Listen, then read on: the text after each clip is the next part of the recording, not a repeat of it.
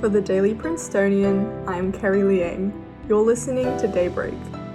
Today we're covering the university's partial divestment from fossil fuels, updates to the Biden administration's loan forgiveness plan, and the UK's economic crisis. It's Friday, September 30th.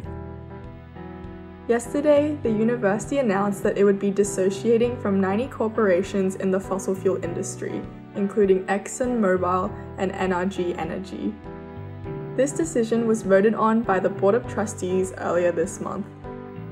Furthermore, as part of the university's commitment to a net zero endowment, the Princeton University Investment Company will, quote, eliminate all holdings in publicly traded fossil fuel companies. To find out more about this, we sat down with Paige Cromley, a news writer who is covering this breaking story. So to start, could you please give us a brief overview of the announcement? On September 29th, the university announced that it planned to dissociate from the thermal coal or tar sand segments of the fossil fuel industry. It provided a list of 90 companies that it planned to dissociate from. Only 10 of these companies it currently had financial relationships with, but the total list of 90 are companies subject to such dissociation.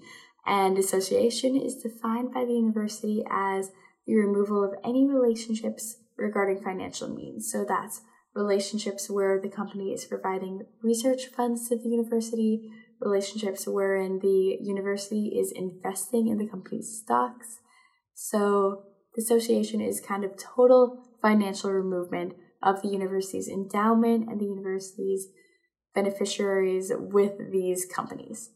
So at the end of the day, the university only had 10 existing relationships with the companies in its list, but these relationships include those with ExxonMobil and NRG, which are big fossil fuel companies. So the university is going to not only divest from them, but also end any research-related funding that they receive from them. In order to compensate for this loss, President Eisgruber has praised a new fund that the university is launching, a fund for green or renewable energy to kind of compensate these losses that are going to occur with the dissociation from companies such as ExxonMobil.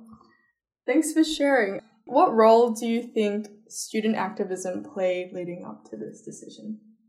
Yeah, it's something I've thought a fair amount about because I've covered a lot of student activism regarding Divest Princeton, which is a student group on campus that's entire goal is to dedicate itself to getting the university to divest from fossil fuels and to remove its endowment from stakeholders within companies that are within the fossil fuel industry. And Divest Princeton has done a lot of work. It's held a lot of rallies, hosted a lot of petitions, and it's received widespread support on campus. It's been around for a few years now, but the movement to divest Princeton from fossil fuels has been around for about a decade, going back to campus groups in 2013.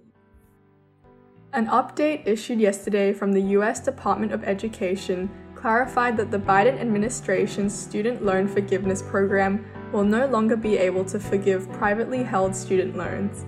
The program allows eligible student borrowers to have up to $10,000 in federal student loans forgiven, increasing to $20,000 of forgiveness for Pell Grant recipients. Previously, the Education Department's guidance for the loan forgiveness program allowed borrowers with privately held loans to consolidate their loans in order to qualify. However, the new guidance does not permit the consolidation of, quote, FFEL or Perkins loans not held by the Education Department, though it will honor consolidation requests made prior to this change. In international news, on Monday, the British pound dropped to a record low against the US dollar. It decreased by nearly 5% to just $1.03, following UK Finance Minister Kwasi Kwarteng's announcement that the government plans to implement the biggest tax cuts in 50 years. Consequently, bond prices plummeted and borrowing costs increased, causing great disturbances in the mortgage market and pension funds. These decisions have been criticized as, quote, trickle-down economics by both members of the opposition Labour Party and the Conservative Party. Get ready for a gloomier end to the week. Today will be cloudy, reaching a high of 65 degrees and a low of 52 degrees. That's all for Daybreak today. Today's episode was written by Vitus LaRue and me, sound engineered by me, and produced under the 146th Managing Board of the Prince. Our theme was composed by Ed Horan, class of 22, and our show was started by Mark Dedici, class of 22. For the Daily Princetonian, I'm Carrie Liang. Have a fun Friday.